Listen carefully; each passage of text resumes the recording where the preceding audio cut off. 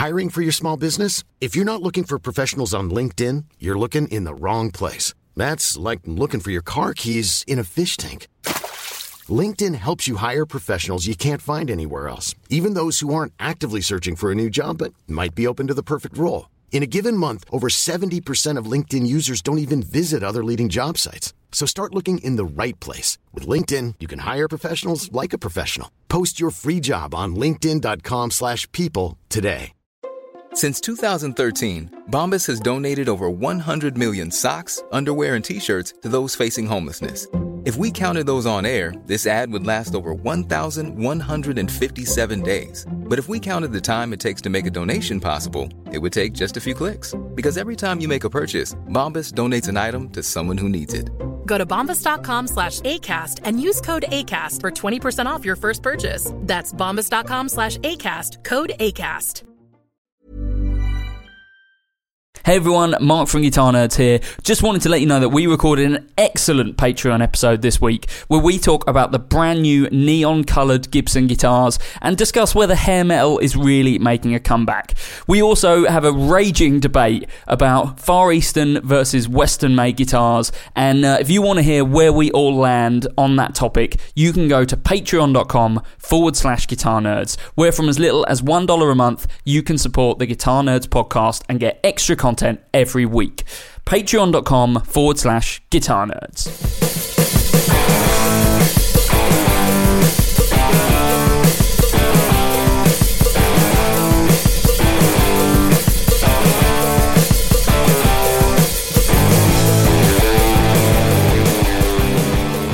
Hello and welcome to the Guitar Nerds podcast. I'm your host Mark Packham, joined this morning by Matt Knight.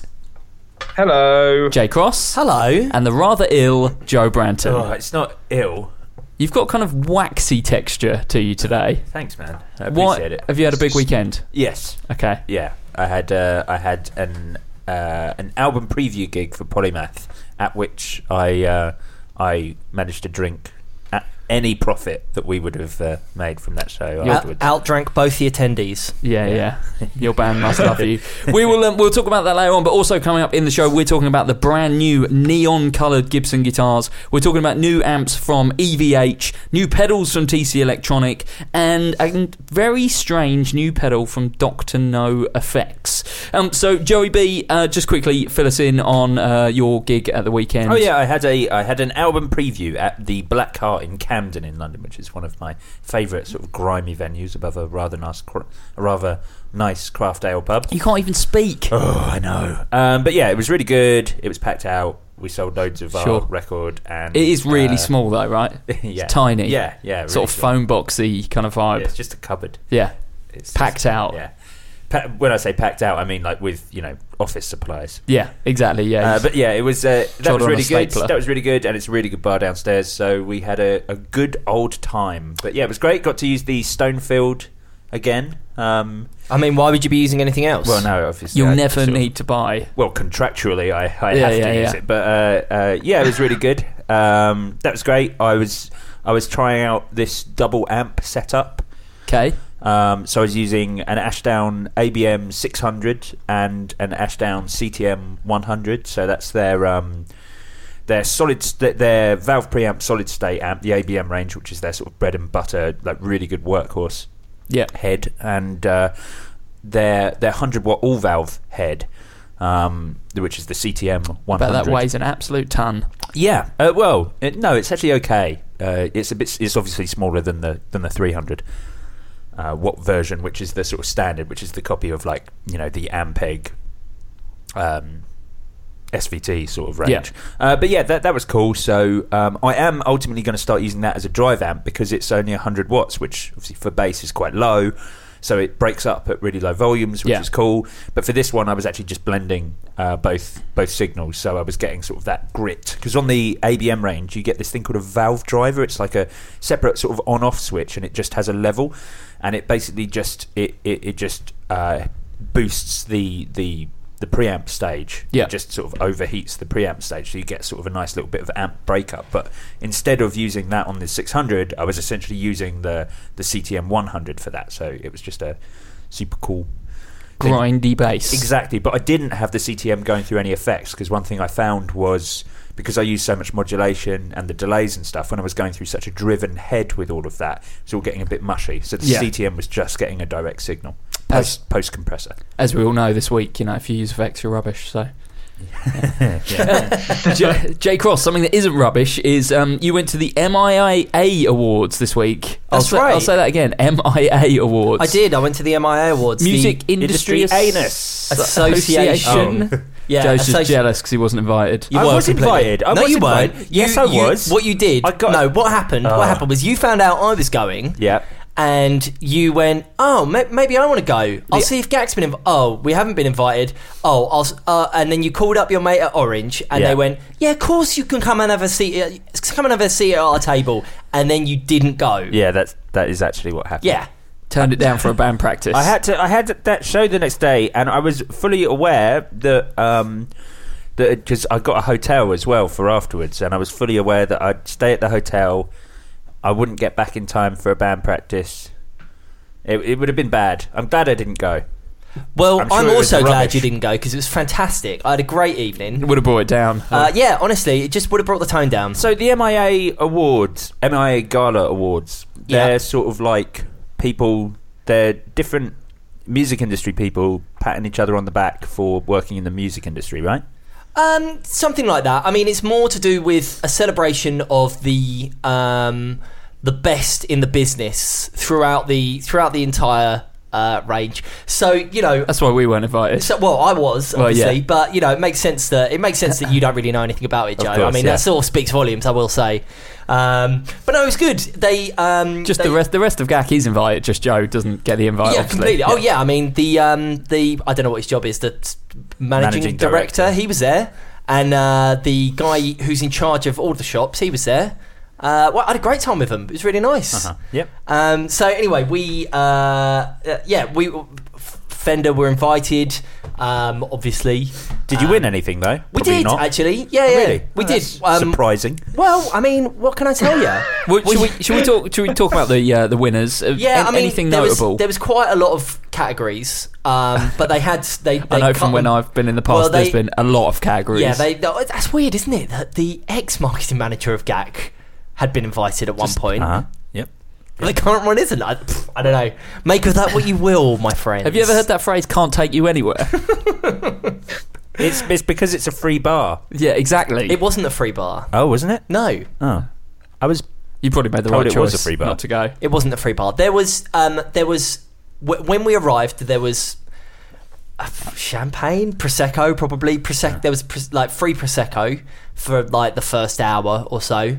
Or 45 minutes, and it was a networking event, which basically meant I went and hung out with James from Orange because he's a bloody good old boy. No, it was good. It was great to see some mates who. It's funny because whilst I'm still involved within the music industry, because I'm not in the shop anymore, there's lots of people who I'm good mates with who I don't see, people who were or are reps or work for other companies. So we've got good mates who work for Orange and Korg, and nobody from Roland was there. Nobody from Roland that I knew was there. So I didn't get a chance to do anything there. But and even from other shops and stuff as well. It was really cool. But yeah, so some of the winners. Fender won, EVH actually more specifically won best amplifier for the 5153 LBX2 head, which cool. is so that was cool. And Orange got runner up for the 4-stroke in that. What? Oh, really? So bass and guitar were in the same category? It's just best amplifier. I think. That's cool. Yeah, best amplifier. What won best guitar? Best guitar was the Shergold. Oh, the Masquerader. No. Let me just find it. Isn't that the only one they do? Yeah. I mean, that's literally the only one they do. It's also called the SH01, 2 and 3. It's probably that. I'd imagine it's that. I remember seeing it be announced and thinking it was that one. Yeah. So they only do one. Apparently, MIA forgot to tweet that who won the best guitar. Sweet. So, I'm glad Shergold won it though, because those. I'm not a massive fan of the body shape, but just the fact that It's less than £900. Has Seymour Duncan pickups, a solid rosewood neck, Yep. hand fitted aluminium line inlays. You were a big fan of those, Matty. Yeah, they're actually really amazingly well built guitars. Yeah, and But like the inlays, the neck, like for the money, like absolutely amazing. you say less than 900. Like I'm sure there's one like a slightly ex demo on a GAC at the moment for like 599. I think like 649. Okay, yeah. I mean that is significantly less than £900. Yeah, I'm glad they won something. Sorry, yes, you're quite correct. It was the Masquerader, the SM01. SM, that's it. Yeah. Which one's the 01? So the 01 would be the Telecaster pickup. Oh no, the P90. P90s. Oh, nice. Yeah, yeah. Even better. Good to see Yeah. P90s on the board. So that was really cool. Any pedals? There wasn't a pedal award. What? That's our main category. I know.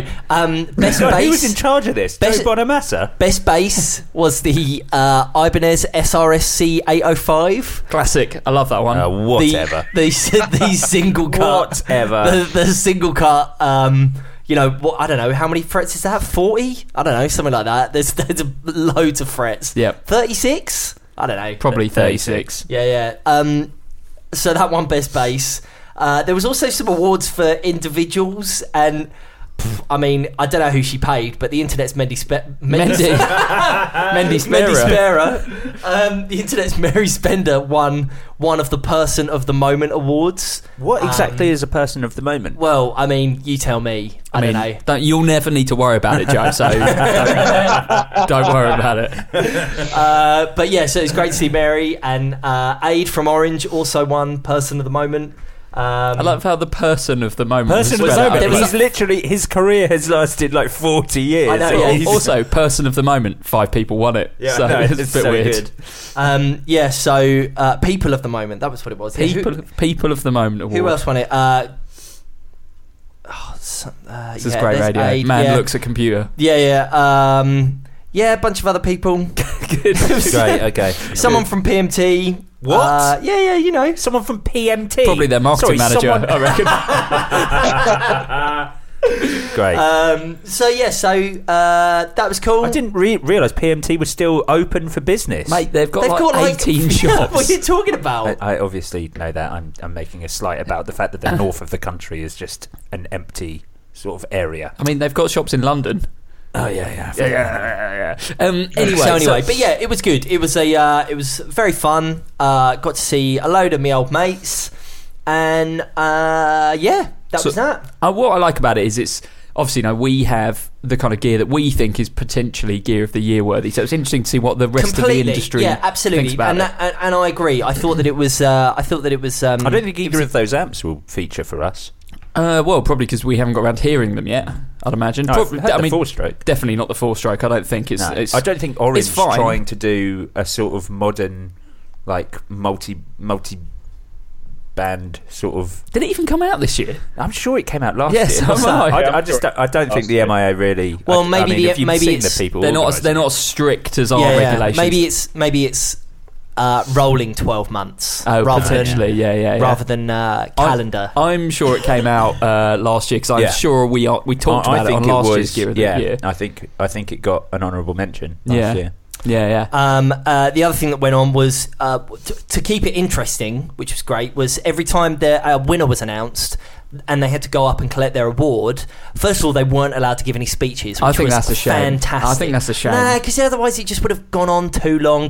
So I really like that. But the cool thing was every time there was a winner, they played a different song, and they had placed like a quiz. It was a quiz basically, and whoever got the most number of songs correct won a bottle of champagne. Did you win? Absolutely. Did you really? Absolutely, I did. Is that because you know more than like just the kind of old boys rock music? Well, we had at the Fender table there was quite a range of people. So there was a couple of people from marketing who are more hired for their marketing prowess, as opposed to someone who, happened to work in the music industry and needed to be taken out of the shop because they were a bit of a liability and was able to colour in and so sort of fell into the and to fill a massive void left by a extremely intelligent, a really good colourer in her.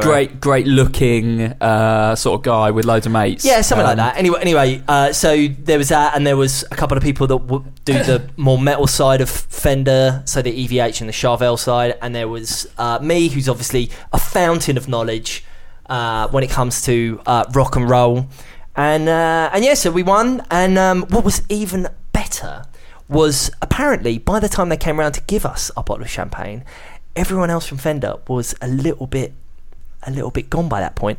So the bottle of champagne ended up on the table, and no one saw me pick it up and take it and go and share it with Mary Spender. You can't be saying that. You can't be giving out that sort of info. Did you just go into the toilets and drink a bottle of champagne? No, me and Mary and Wes from GAC and a couple of other people. We found just this room next to the main room where nobody was like sitting, and it was great. It was like a little bit quieter, so we just went there and just drank the champagne. Fantastic. Unbelievable. Guitar Nerds does not condone the cheating by J Cross. We're talking about cheating. I won fair and square. And then you did not share it with the other winners. Everyone else was having a great time. It was fine. Unbelievable. Worth mentioning, by the way, because we met a lot of kind of new builders and stuff at the London International Guitar Show last week.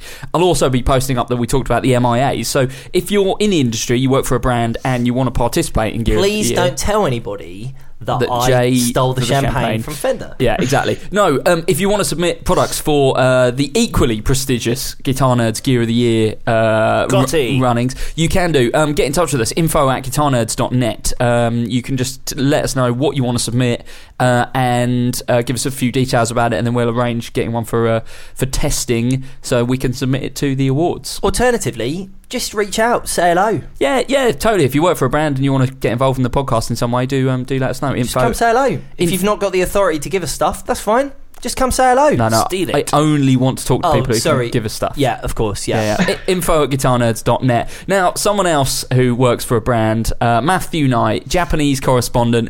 You may notice if you're listening to this, there hasn't been, and you're a Patreon backer, there's not been a Matt in Japan this week. Lazy. Because we thought we'd bring it to the podcast this week and get a little rundown of what you've been doing this week, Matty. Yeah, I've got a long list of stuff to record for week 6. Yeah. Possibly tomorrow, but there's a couple of things that I thought highlights I might mention, and one that I thought was particularly funny was I went to the Tokyo office this week, and went up and was sat with the Boss marketing team who are based in Tokyo, and they're like, what do you want to eat tonight? And I was like, I always say anything because I hate saying I hate raw fish, and I'm like, they all love raw fish, and I just, I'll eat anything. And they're like, anything? And then Yoshi said something in Japanese, which was obviously like, he definitely doesn't like Japanese food, so right. We better find something else. And then one guy was like, and then they were like, maybe we could do like yakitori, which is like barbecue skewers. And I was like, I love that. And then the guy was like, do you love bull skin? I was like, what? They were all like, it's lovely. And he's like, yeah, bull skin. I was like, bull skin. And he went, oh wait, chicken skin. What? Yeah, just bull skin. I was like, oh yeah, bull skin. Yeah, love it. And then they kept saying it. I was like, I really hope it's not bull skin.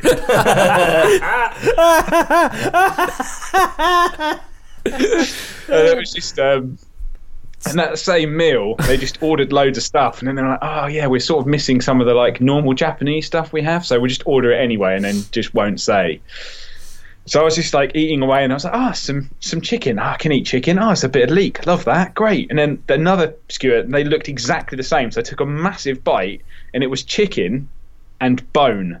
Chicken bone. Oh, nice. Like, it was one of the worst things I've eaten ever. Are you supposed to like? do you chomp on the bones? Yeah. Are they? You're supposed to. Can you chew them? It's cartilage. It's soft bone. It's like the marrow. inner leg bone. Bit of marrow. No, it's just like it's rank. Why would you eat it? Why would you eat bone? And then they were like, this, and I was like, what is it? And they were like, it's some sort of like organ. I was like, great.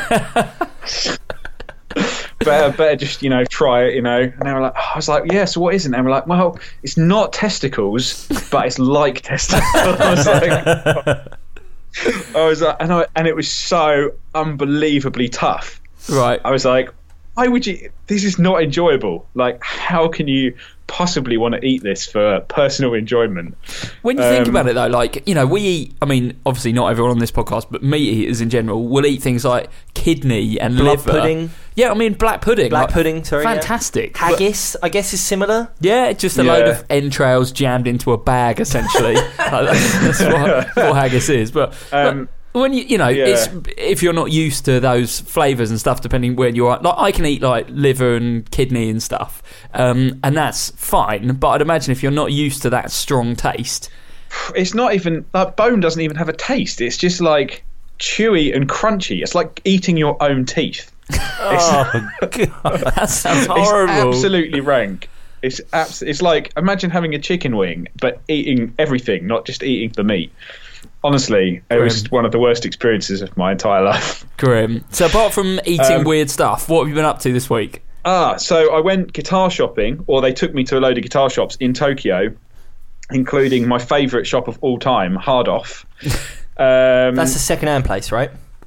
Yeah, that is the second-hand place. And they had, 300 guitars there, easily, including a couple of basses, which I sent pictures to the Guitar Nerds of the EB1. Yes, I Gibson violin love bass, that guitar, which I'd never seen before. And they had a Gibson Flying V bass as well, an original one. Oh, nice. Oh, amazing.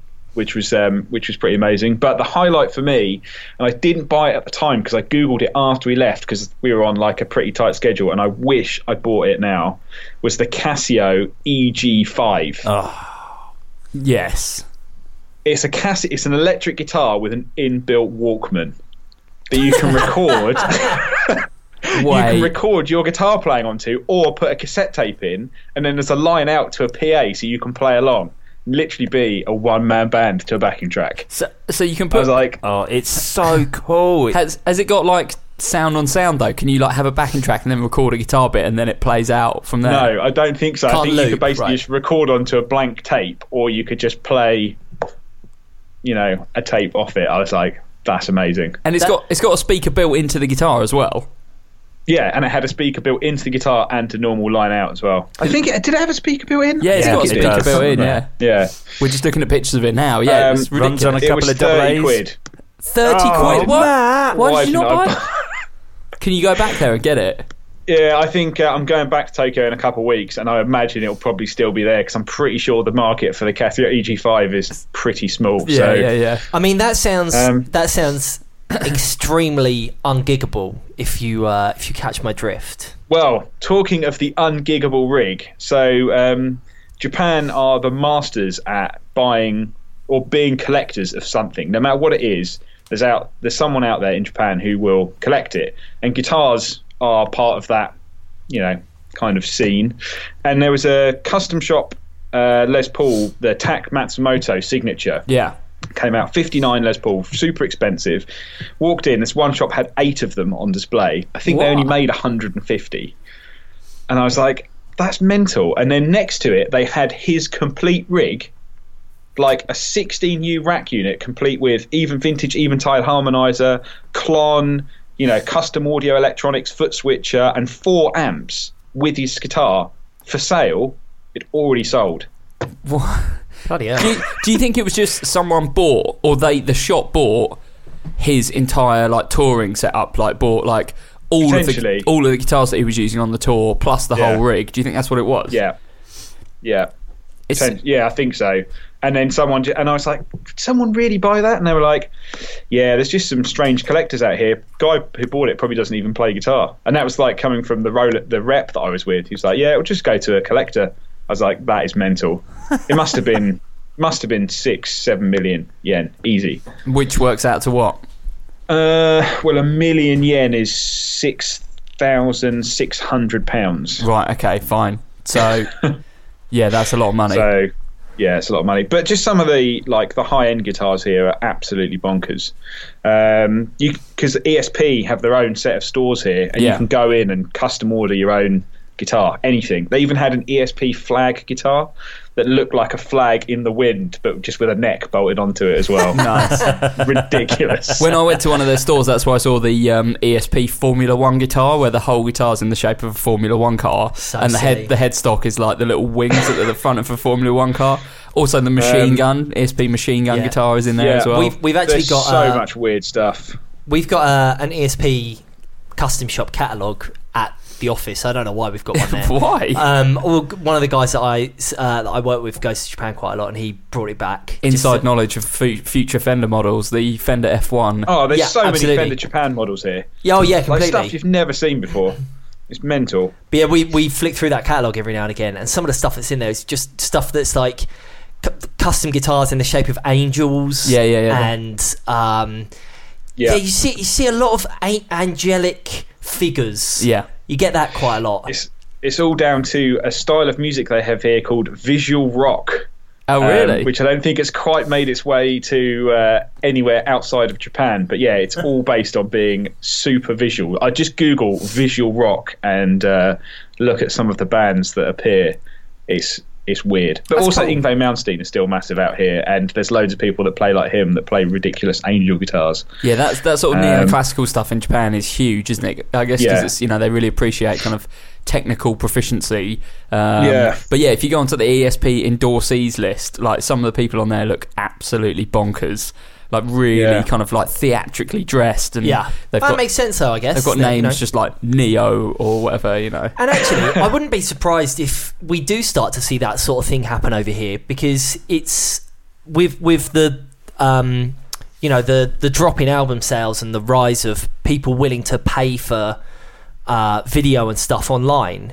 I wouldn't be surprised if we start seeing bands that are making a bit of a show out of their gigs. I think that if you look at some of that visual rock stuff, I think the British tolerance for that sort of ridiculousness is far, far lower than it would be in Japan. Like maybe. But I mean, if one of those bands walked out, some people would just be like, "Mate, what is that?" But you say that, but I mean, think about when someone like, say, Beyonce does a show. Mate, you need to look at some of these bands. It's way more than that.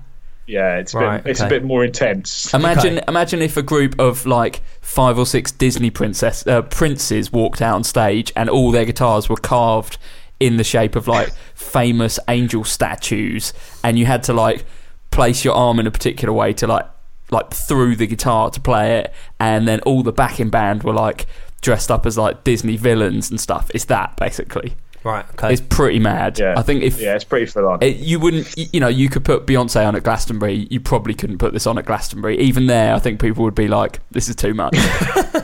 It's pretty bonkers. And then one of the most depressing things that I saw was we went to the Gibson Brands showroom. And obviously they're big on their hi-fi equipment now rather than their guitars. Yep. And I was, really pleased to see that, the one thing I've been waiting for more than anything, the signature BB King turntable with matching speakers and headphones was now available to purchase. I love that. It's really encapsulate the spirits of the spirit of the blues, the expensive turntables. I love that it was like the a slip mat had a picture of him on it. Yeah. Big picture of him, signed by him, personally.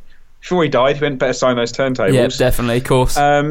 And then came with the Gibson, monitors. I was like, the Sunburst ones. Yep. The Les Paul monitors, I think is what their actual name is. Yeah, I mean, we've talked about it on here so much, like the internet's disdain for Gibson, but they don't help themselves really. I mean, do the monitors, do turntables. They own so many other brands. Yeah, I mean, that's their big thing. They've been acquiring brands all over the shop, basically. I mean, they own Pioneer, which I didn't realise. They own Pioneer and Teak and Onkyo and like all these like massive turntable and hi-fi brands. Yeah. I knew they had something to do with Philips, but the whole bottom of their showrooms, all headphones, 50% of which were endorsed by cartoon bands. Nice. Including the most famous ESP one of the moment, Bang Dream. It's a classic. I love a good Bang Dream. Which was, I was like, that's not really the name of the band. They were like, yeah, it's 5 girls. They all play ESP. They have their own signature ESPs. including a lefty one, which is really popular, but people buy it just because they're a fan of the band. Don't even play. But my favourite band name of the week was Bump of Chicken. Isn't that what you ate in that restaurant? Yeah, literally. Couple of chicken bumps. Bump of Chicken. Nice. My new close second was Mr. Children, but Bump of Chicken was... Matt, this should be a segment on Matt in Japan. Every week you should find the best new Japanese band name. Mr. Children. Yeah. Bump of and it was also Halloween, which was good fun because everyone takes Halloween super seriously here. I looked at some costumes. You could buy Red Cat Man.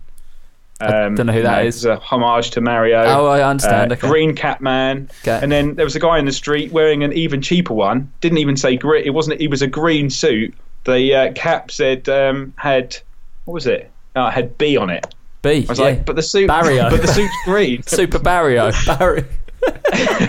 Mario. Well, actually, I guess he was Luigi because he was green, so he was like Luigi. This was just weird. But it was a funny week. But there's a whole load of other stuff that I'll put together in a weekly episode. But nice. The ball skin was definitely the highlight. That's going to be because I was like, is it really serious ball skin? And chicken skin. Still pretty rank though, especially if you eat it raw, which I have done. Nice. If you want to hear more of that, do head to the Patreon, patreon.com/Guitar Nerds, where Matt is doing his weekly Japanese travel log, and you'll hear more about ball skin and Mr. Children, I'm sure, this week. Mr. Children is a really Christ. sinister sounding band name. How would you like to look 5 years younger? In a clinical study, people that had volume added with Juvederm Voluma XC in the cheeks perceived themselves as looking 5 years younger at 6 months after treatment. Look younger, feel like you. Add volume for lift and contour in the cheeks with Juvederm Voluma XC. Reverse signs of aging by adding volume to smooth laugh lines with Juvederm Volure XC. For important safety information and to find a licensed specialist, visit Juvederm.com. That's JUVEDERM.com. Not for people with severe allergic reactions, allergies to lidocaine, or the proteins used in Juvederm. Common side effects include injection site redness, swelling, pain, tenderness, firmness, lumps, bumps, bruising, discoloration, or itching. There's a risk of unintentional injection into a blood vessel, which can cause vision abnormalities, blindness, stroke, temporary scabs, or scarring. Talk to a licensed specialist to find out if it's right for you. Hiring for your small business? If you're not looking for professionals on LinkedIn, you're looking in the wrong place. That's like looking for your car keys in a fish tank.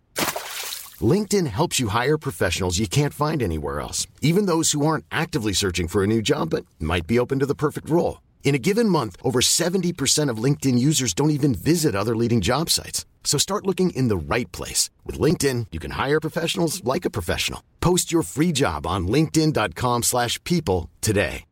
Hey, Dave. Yeah, Randy. Since we founded Bombas, we've always said our socks, underwear, and T-shirts are super soft. Any new ideas? Maybe sublimely soft. Or disgustingly cozy. Wait, what? I got it. Bombas. Absurdly comfortable essentials for yourself and for those facing homelessness. Because one purchased equals one donated. Wow, did we just write an ad? Yes. Bombas. Big comfort for everyone. Go to bombas.com/ACAST and use code ACAST for 20% off your first purchase. Hello, we're Mr. Children. That's terrifying. With that, should we dive headfirst into a big old barrel of Mr. Children? News. First up, talking of Gibson have announced some brand new neon modern Les Paul Access Customs. Who's got the deets? I believe it's Matt. I have. Which these weren't at the showroom. Gutted. Possibly the best looking thing Gibson have ever made. The modern Access is effectively a Access Les Paul Custom, so mahogany body, two-piece maple top, contoured Access neck heel, sort of belly cut in 5 amazing neon colours. Yes.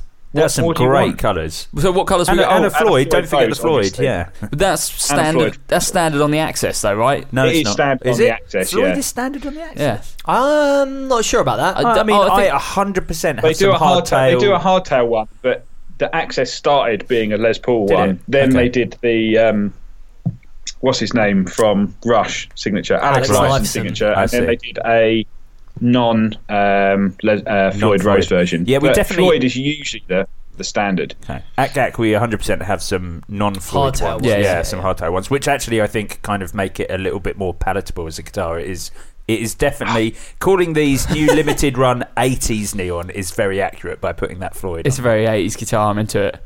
So, Matt, is there anything else about the spec? What pickups and stuff? Pickups are, I think, 496 and 498. So, if we want to go for that classic, gritty Les Paul tone, they're not the nicest of pickups in my opinion, but they are a much more modern, brighter pickup rather than kind of a Burstbucker or like a Path. Coil splitting as well, so you can go into single coil. You've also got, they say, a hand-wired harness. I mean, it's only like 6 wires. Not that probably really makes much difference. But the biggest thing is really the colour. Neon green, neon yellow, neon blue, neon orange, and, of course, neon pink. Oh, they're all so good. The neon pink is fantastic. I think the green might have it for me, but both of them are phenomenal. The green's good, but the pink is, I mean, that's just phenomenal. I must admit, the green does look amazing. The blue actually looks fairly conservative. Yeah, in comparison to the others. You take that one in a vacuum and you're like, bloody hell, what's going on here? But then you see the others and you think, oh, actually, no, that's quite the blue's actually quite reserved. The blue's just like really boring, actually. Yeah, it's like a royal blue rather than a neon and a garish blue. They could have definitely gone a little bit more primary with the blue. If it had been like a neon Daphne blue, that would have been awesome. Oh, yeah, that would have been great. Yeah. But that, not to naysay, this is still probably the best range of guitars Gibson put out in years. And what I thought was what I thought was really funny about this was going back to what we were talking about, a couple of weeks ago, where Gibson are just constantly getting it in the ear. People saying, "Oh, it's boring. They're just releasing a Les Paul standard every year," and then they do something like this, and everyone's like, "What's going on? What decade is this?" They literally can't win. No. It doesn't matter. Anyway, they're going to keep doing what they're doing, and to be honest, people are going to keep buying the guitars, so it doesn't matter. Are they limited edition? Is there any kind of numbers? Yeah, they're on limited edition, but I didn't see any numbers printed unless you did. No, I haven't seen anything. Matty? No, I'm pretty sure that. Did I read somewhere that everything that's coming out of the custom shop now is limited edition? Well, I guess that makes sense. I'm sure I read somewhere that everything is just in limited numbers now. I mean, this does just say limited run. Yeah. So one thing to note on these as well is that the boards are Richlite. These. Which is probably that's been the case on customs for ages. Yeah, I know. But I would have thought these ones would have kind of suited like an ebony board. Well, Richlite is kind of bright anyway, so. I wonder if they still have the same issue that they had when I went a couple of years ago, and I said, can we order? I was out there to spec some guitars, and I said, can I order anything with an ebony board? And they were like, well, this is our pile of ebony, and it was massive. They were like, it's all mottled ebony, which is how it is standard. It's like it's too difficult to find ebony that's completely black, and you can't stain it because the grain's too tight. So they were just like, we're not really using it. That's what they said to me. But that's the case with, sorry, without wanting to sound like a corporate geezer over here. I'm sure you will. You will. That's the case with the new American Elites. Is that they're ebony boards, but they're what's called what is it? It's a type of ebony. I can't remember the word, but they're not like super dark. Because it's that super dark ebony that you get is from the middle of the tree, I think, and it's so expensive, and also it's very rare. Yeah. Do you know who's managed to do it though? The new Music Man St Vincent's. They're all ebony boards. Oh yeah. And they are a good pitch black sort of ebony, but they're super limited run. Which is why I imagine that was possible. Also, my understanding is that a lot of people, as Matty was just saying there, is they stain the ebony so that it looks darker. Matty said you can't stain. No, you can't stain that one that he's got there. Streaked ebony, that's the word. Streaked ebony. It looks like rosewood, basically. Right. Yeah. But it is ebony. So that's that kind of mottling effect. And I guess absolutely. on the Les Paul Custom, you probably wouldn't want that. No. So I don't get the deal. Rich Light, whatever you want to put on there. If it sounds like it sounds, it sounds the way you want it to sound. It kind of doesn't matter, does it? Now, I completely agree. I tell you what was a right pain, though, was working in a guitar shop during that transitional period. Oh, sure. When some guitars were coming through that were obviously ebony, and some Les Paul Customs that were coming through were obviously ebony, and some were obviously Rich Light. Yeah. And it was a nightmare because people always wanted the ebony, which I totally understand, because the Rich Light was something new, and it was at the time seen as less. It seems a budget move. Yeah, it was completely. untested as well. Like for sure.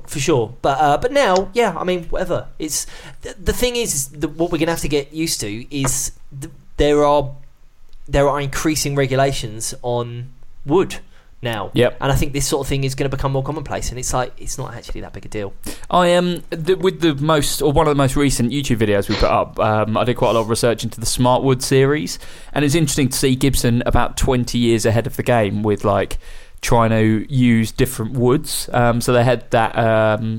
They hooked up with the Rainforest Alliance, who are basically kind of the leading body in saying like what woods are in short supply, and how we should be treating the rainforest and stuff like that.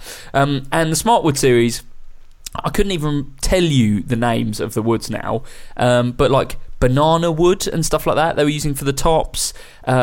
Something like Tanqueray Gurasso was one of the woods, and yeah, those guitars, like people are like, I wish they'd make I love those Smartwood guitars. And it's like, well, if they came out now with guitars with those tops and those fretboards and stuff, you'd probably just slate them like, where's ebony, where's rosewood, where's maple. It's like, well, you can't have it both ways. So pick up a Smartwood Les Paul if you can. I'll tell you what I'm a bit disappointed never picked up was, do you remember, I guess 2012, for the Telebration series of 50 years of 60 years, celebrating 60 years of the Telecaster. Fender put out that bamboo. Oh, that was fantastic! Thin line, not just top, the whole. The whole thing. And it looked fantastic. Yeah. And I mean, I think you'd struggle to find a less endangered species than bamboo, which can grow like a foot a day. Yeah. Or more, I think, actually. And it's not like those pandas are eating much of it. They have a little bit and then they fall asleep straight away. But yeah, also the pine body tellies that came out of that as well. Like, they should go back to making more guitars out of pine. It sounds great. Yeah. Anyway, let's move on. Joe Branton, you're going to tell us about the Epiphone Richie Faulkner Flying V custom outfit. Yes. Who the hell is Richie Faulkner? He's the geezer who plays acoustic guitars with the dreadlocks, right? Yeah. Bangs on the... What do you mean, who is Richie Faulkner? I don't know who he is. He's the guy from Judas Priest. Oh, I mean... Oh, God! So he's Rob Halford, the only person that anyone knows from Judas Priest. Started Halfords, right? Yeah, that's the one. Yeah, it did. This one is a Halfords exclusive. You're not finding this one in GAC or Anderson's. You have to go when you're buying your, replacement headlight bulbs. That's where you get this Epiphone. Anyway, this is a super cool Flying V. So it's a black Flying V, but it has a white scratch plate which essentially covers the entire body of the guitar. So it's sort of like it's a double scratch plate, so it's on both sides. Floyd Rose, block inlays. Wait, you don't mean the front and the back? You mean it's on the top and the bottom of the face of the guitar? Yeah, that's what I meant. And EMG pickups, but they're chrome covered EMG pickups, so this is like a metal machine that's designed to look kind of cool and classic rock. Yeah, way more classic rock. So yeah, super cool. And as it's Epiphone, it's going to be sort of like a ton more affordable. You've just got like a volume control and a pickup selector, so no messing around with tones. The EMGs are a 57 and a 66. Yeah, I don't know what a 66 is. No, I don't know what a 66 is either. I've never come across that before. No, so I mean, it on the Epiphone site is listed as the classic combination. Oh yeah, So I'm not. Here you go. Here's the rundown. The EMG 66 is the result of pickup design innovation inspired by the specific needs and requests of today's guitar players, Alnico 5 magnets provide a warm, smooth mid-range and expansive lows, while the ceramic pole pieces balance out the clarity in the upper register. Designed and voiced as a neck pickup, the 66 comes in EMG's exclusive brushed steel, gold, chrome, black chrome, or black chrome or back cap, giving it a sleek, modern look that complements any instrument. EMG's solderless installation makes changing your pickups easier than ever. And they also say there's some video with Devin Townsend using it, so Jeff Loomis. So yeah, I mean, this really is a metaler's pickup, but I'm surprised that they've got Alnico. I think it's super cool that these are sort of EMGs in an Epiphone, and actually Richie Faulkner says that he uses it all over the new Judas Priest record. I imagine there'll be a bit of a refresh of this next year when Judas Priest have their 50th anniversary. Good Lord, that's an old band. Yeah, it's so. But he says, used all over the new record, which is super cool if he's using an Epiphone. Like we've often talked about signature models and artists using custom shop versions of that guitar whilst releasing a more budget version. You kind of expect it in some things, but it's super cool that he's actually using an Epiphone version of this guitar in a band as prestigious as Judas Priest. So yeah, cool. It's a cool looking guitar. Best thing they've released for a while in terms of looks for me. I think it's Well, it's not on my street, but it's you say that, but they keep doing stuff like this. I realise that we sound like we're boring. We sound like a broken record every time we bring it up, but it doesn't have that headstock. Yeah, it doesn't have the Epiphone headstock, and therefore it looks fantastic. Yeah, instantly looks better. Yeah, definitely. Let's talk about some brand new stuff from EVH. You mentioned some EVH stuff winning awards this week, Jay, but there's also some new additions to the line. The 5153 50 watt EL34 head and EL34 212 standard cab. Yeah, so the head here is kind of a mixture of two existing products. Yep. Insofar as EVH currently does and has done for a while a 6L6 version of this head, but this is a more British sounding version. So 3 channels, all kept nice and compact by having concentric pots. Yep. And channels 2 and 3, I think it is, share the same EQ, which is really cool. So super versatile. The 100 watt head that came out last year, if I remember correctly, has been super popular. But my understanding is that loads of people wanted a smaller version because even EVH metalers need to play small gigs. No one needs 100 watts, basically, is what we've learned. Completely. So, really, really cool. And I am very excited for this to win the MIA Awards for Best Amp next year. Yeah. It's the difference that it's EL34s, because I don't think they've always been EL34s. No, absolutely. It's what I'm saying. In the previous model, which is still current, the white one, I think it comes in white and black. Yep. That is 6L6s. Right, gotcha. So this is the EL34 version. Okay. So yeah, a bit more British sounding. Yeah. I'm really looking forward to seeing this. I think it's they look fantastic. It's black with like an anodized gold back plate, I guess, and face plate. So yeah, they look amazing. I'll be honest and say I don't really know a huge amount about the cab, but I assume the cab is similar to the current cab, but in black and gold. Yeah, no, it looks nice. Another thing that looks nice, TC Electronics this week have announced a whole bundle of new pedals. Oh my god, this is actually super cool and exciting. Give us the rundown. Do you want to do the full list and then we'll go in individually? I think Matt is doing this one. I'm just going to sort of chip in on how excited I am about these.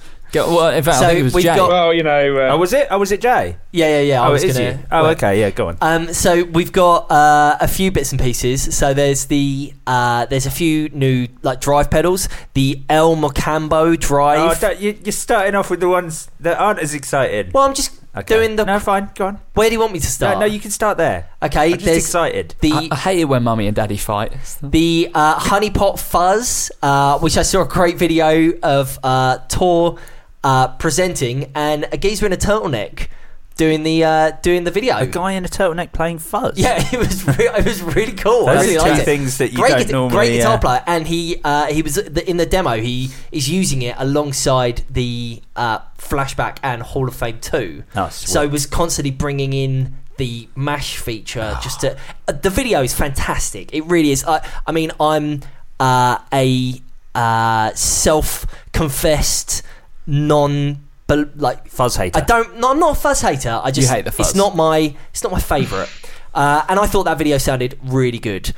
There's also the iMaster Metal Distortion, which is designed to give you the buzzsaw grind of old school Swedish death metal. The iMaster is probably, now some of these have absolutely stonking graphics on them, but the iMaster may be the worst graphics I've ever seen on a pedal. It looks like an 80s horror. It looks like a Goosebumps pedal. You're right, it does look like a Goosebumps pedal. It kind of, but also looks like someone's found the Rugrats font on like freefonts.com and done that on the front of the pedal.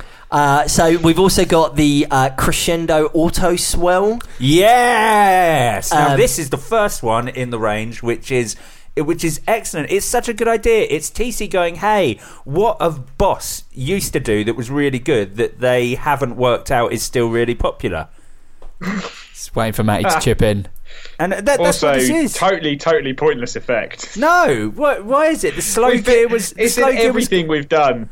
Is it? You just go out and buy anything, and it's got a swell feature in it. I guess so. Pointless. All the so multi pointless. effects still have your slow gear on it. Yeah, it's not for me. It's not. Or one just that use I your need. volume control. Yeah, it's not one for me. Pedal. It's not one for me that I need on its own. Like if I bought a multi effect, I'd have it in there. Yeah. The funny thing is, I can't remember if I've ever said this before. That the story goes for the slow gear was that Mr. Kakahashi, the Roland guy, was like, right, we need some new effects, we need some new compacts, and they were like, oh, we don't really have any ideas, and he was like, that noise gate you made, which was one of the first compacts, he's like, noise gate, just like do something with that. So they just reversed the noise gate feature. Right. So the slow gear is actually just an NF1 in reverse. I don't think I've ever seen an NF1. Was there one on display in the Yep. 50? Oh, okay. Yeah, I didn't even know that existed. Yeah. Yeah. There's also go on. There's on. also the speaking of noise gates. There's also the Iron Curtain noise gate, which sounds very cool. There's the Choka Tremolo, which CHOKA. Okay. Choka, absolutely Absolute chocker, mate. I tell you what, mate, this tremolo's absolutely chocker full of good sounds. That's that one. There's the Nether Octava. Oh yeah, this is cool. And probably my favourite name, the Third Dimension Chorus. Yeah. So I wonder what that could be.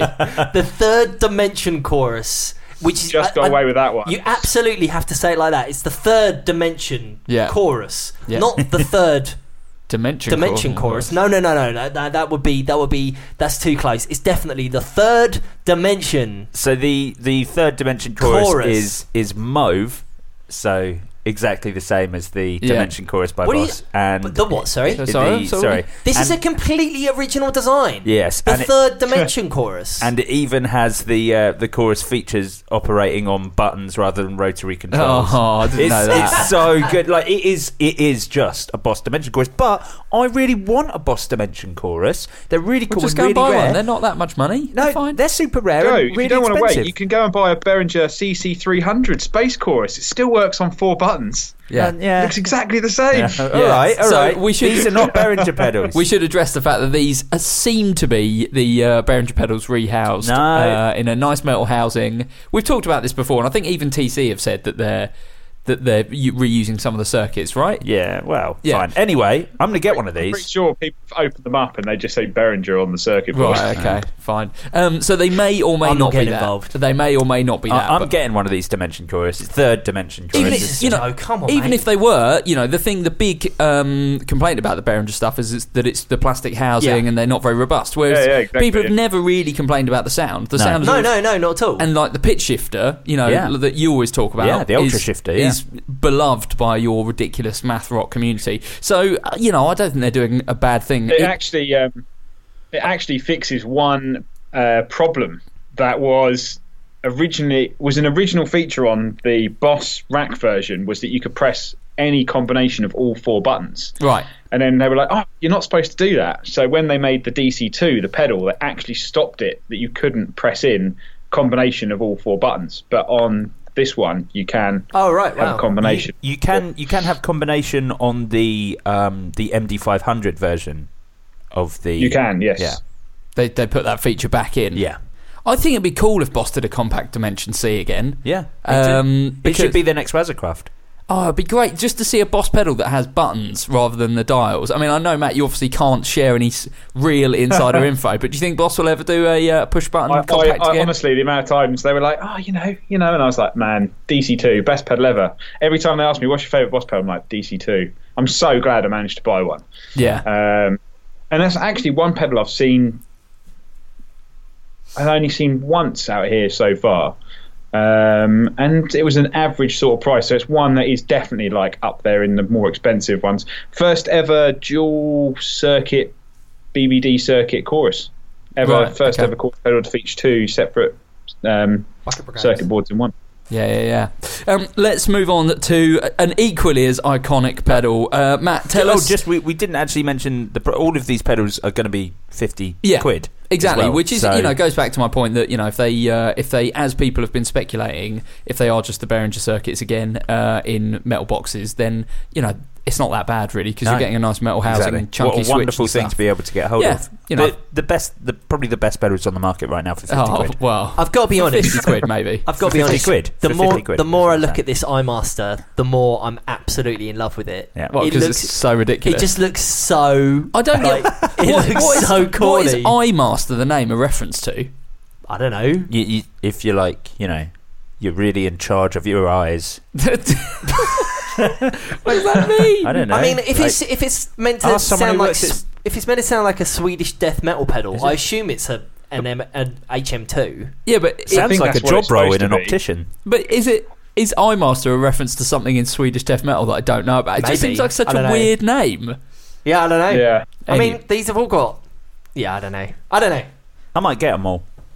Gotta catch them all. Oh no. Talking about weird names, Matt, tell us about the Dr. No Mini Turd Fuzz. So Dr. No, and a company I've seen a little bit out here, and they released the limited edition More Gary pedal, which was based on the so good, which was the old Governor sort of clone. Yeah. Danish company or Swedish company, okay. I can't remember exactly, but they also did the Skull Fuzz, which some of you may remember, which is a giant plastic skull with a fuzz pedal built in. Yeah. And I think last year they brought us the Turd Fuzz.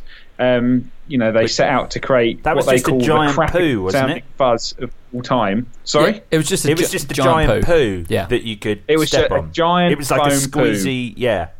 So you just trod on the poo. There was no visible button. Yeah. It was a poo. Yeah. And came in a nice little cardboard box. And it was probably one of the most ridiculous pedals I've ever seen. But many people actually bought it and said, you know what, this fuzz pedal is awesome. Can you make a more pedalboard friendly one? So they've done a limited run of 250 mini turd fuzzes, which just are in a normal size box with a little poo on top. And it's basically 2 silicon BC109 transistor fuzz circuits in one, and then you just have a little volume control, which is the poo. The poo is the volume control. Oh, is it? Now you don't step on the poo, you turn the poo. Okay. Yeah, you have to touch the poo to turn it up, and it has a nice picture of some flies on it, and very, very strange, but quite a cool sounding pedal. I'd quite like to have one just to hear what it sounds like. 179 euros. Yeah, maybe. The thing is, the normal one was 209. That is a lot for a foam turd with a circuit in it. Yeah. Just having a quick read on the Dr. No website. So he is based in Eindhoven, in the Netherlands. Been going since 2003. Yeah, I remember them being around a long time. And one of the things that he says here on his little bio, something that I'm sure Joe Branton, as the biggest hippie of us all, will be into. It says Dr. No Effects is a green company that works environmentally friendly using materials and labour.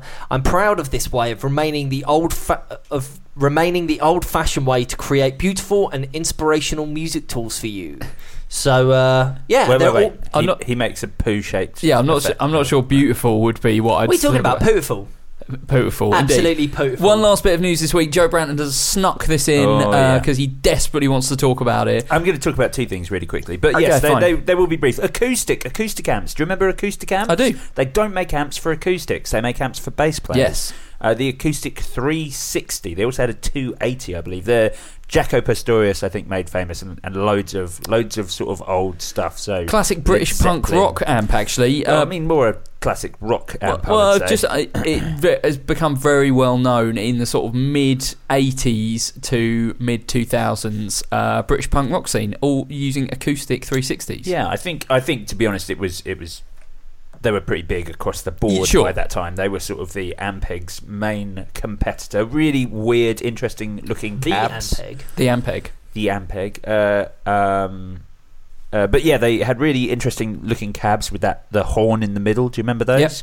And yeah, they're a very, very iconic look. The sort of black and like pastel blue. It's very 80s looking amplifier, or late 70s, early 80s looking amplifier. Anyway, they're back, and they've made new amps. Now, they actually never went away. They've been making reissues of those amps since then, but I think the general consensus was that they looked like them but didn't sound like them. So now they seem to have thrown off that sort of retro vibe and actually said, oh yeah, okay, fine, these are Class D and the speakers are neodymium. So now they're actually sort of making modern stuff, and I think that's much better. The amps haven't changed that much from what they were making before. They're just not trying to make them look like old amps anymore. So so they've released this new range of combos and heads. They look great. They look super modern, super cool. And the heads come in like a 300, 600 and 1000 watt version. Blimey. Which is great, with like a 6-band sort of lit graphic EQs, which is cool. And they do kind of a range of cabs, what you'd expect: 12s, 15s, 210s and 410s, and a range of combos as well. But these look like they're going to be super cool. If they hit the marketplace hard and sort of turn up in shops and stuff, I think we could actually have a new sort of contender on the bass amp front, which would be super cool. There's definitely been a void left by people like Peavey not doing too much on the bass amp front, and Trace Elliot not really doing too much on the bass amp front, although they've seemed to have made a bit of a resurgence in the last year or so. Trace Elliot have just released their I can't remember what it was called. It's the size of a phone. They released an amp head the size of a phone. Sure. I can't remember but what I mean is there's been a bit of a void left by those classic brands to do kind of bigger, chunkier bass stuff, like proper pub gig material. Yeah. Ashdown, I think, probably fill most of that void, but I reckon there's space for another company. And Acoustic are probably the people best poised to do it. It would be great to have it, because we've seen like Ampeg slow down a lot recently. Ashdown have, as much as possible, filled that void. Orange have taken sort of like a big part of that market, but don't really do very much stuff. Fender sort of took a foray into it and then have sort of backed out with their Super Bassman series. So I think there is current. Sort of still current. They're still current. Oh, okay, are they? Yeah. But I guess what Joe's saying is, they've not perhaps pushed it in the bass market as much as a bass specialist company would do, like Acoustic. Yeah, sure. But it would be really interesting to see these. I think they look really good. I've obviously not heard them, so I can't sort of pass judgment on that.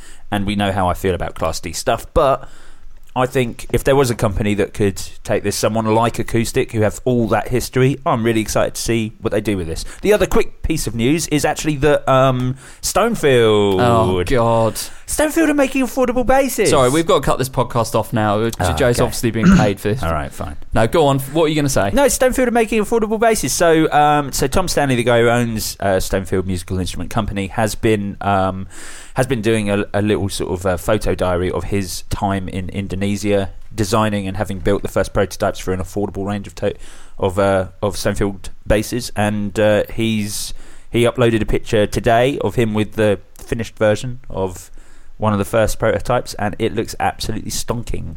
It's surprising how much of it he's managed to sort of retain the integrity of the original, like $3-4 grand instruments in this, which will be a $1,000 range of basses. And I'm sure you'll be getting one to review down the line. Several. Yeah, indeed. With that, we are up at time. We are going to go over now to the Patreon episode, where this week we're going to be answering a load of questions from the Facebook group. If you want to hear that, go to patreon.com/Guitar Nerds, where from as little as $1 a month, you can support the Guitar Nerds podcast. $1 gets you the regular episode ad-free and early. The $5 tier gives you access to the extra half an hour every week, plus the mini-series Branton's Ranton, plus Matt in Japan. And at $10, you become one of our top tier, exclusive, old school, you're really supporting the podcast, full fat, no holds barred Patreon backers, and you get your name read out every week. Thusly, take a breath. Yeah, because okay, you need to do this in one. You need to do it in one breath, and it needs to be, because last week I feel we've introduced this open top tier, and the people perhaps are not getting as much value for money as they could because they can't hear their name. So you've had a big weekend. Right. Think about taking a breath. Think about breathing. Take a breath after each one, I reckon. Oh, right. Really You want me to long, do it slowly? like a really long breath. Okay. Don't. Right, I'm ready. I reckon not that. Give I'm going to get this in one. Give everyone a minute per name. No. Okay.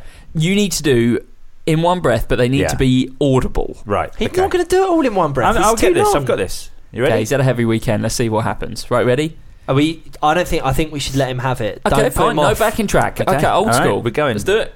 El Natural. Okay, come on. Au then. natural. Oh, is it? Oh, Natural. El Natural. Okay. You can do this, Joe. I believe in you. Yeah, thanks, man. I don't. I reckon you'll be all right. I reckon you can. Yep. You can do it. I got this. Okay. I think you're going to get this, Joe. You're going to do Derek this. Fitzer, Martin Cliff, Matt Davis, Aaron Sherman, Blake Wyatt, Jack Gray, Christopher Lewis. You've already messed up. You've already messed up. Why have I messed up? Again. You said Blake. You said Blake Ryland, I think, and then Jack Gray. Oh. Neither of those Right, things are correct. start again. Okay. We're not leaving this room until you do this. That's horrible.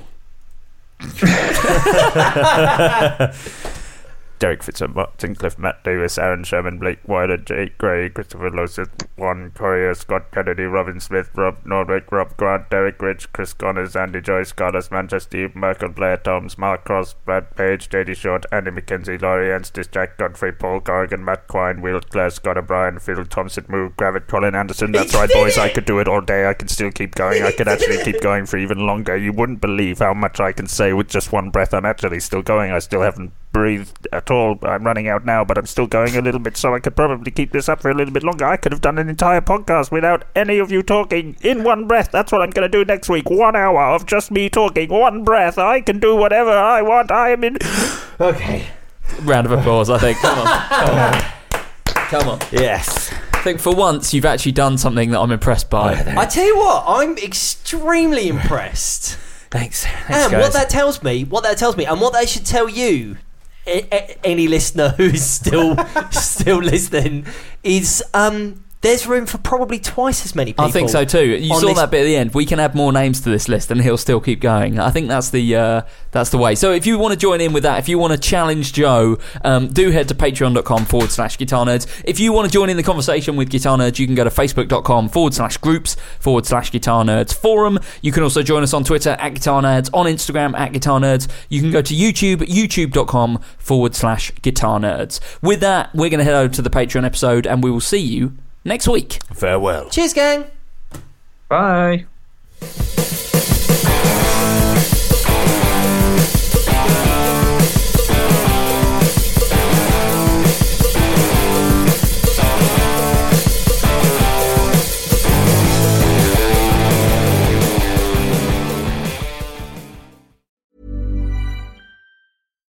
deserves the best, and there's no better place to shop for Mother's Day than Whole Foods Market. They're your destination for unbeatable savings, from premium gifts to show-stopping flowers and irresistible desserts. Start by saving 33% with Prime on all body care and candles. Then get a 15-stem bunch of tulips for just $9.99 each with Prime. Round out Mom's menu with festive rosé, irresistible berry chantilly cake, and more special treats. Come celebrate Mother's Day at Whole Foods Market. Hey, it's Danny Pellegrino from Everything Iconic.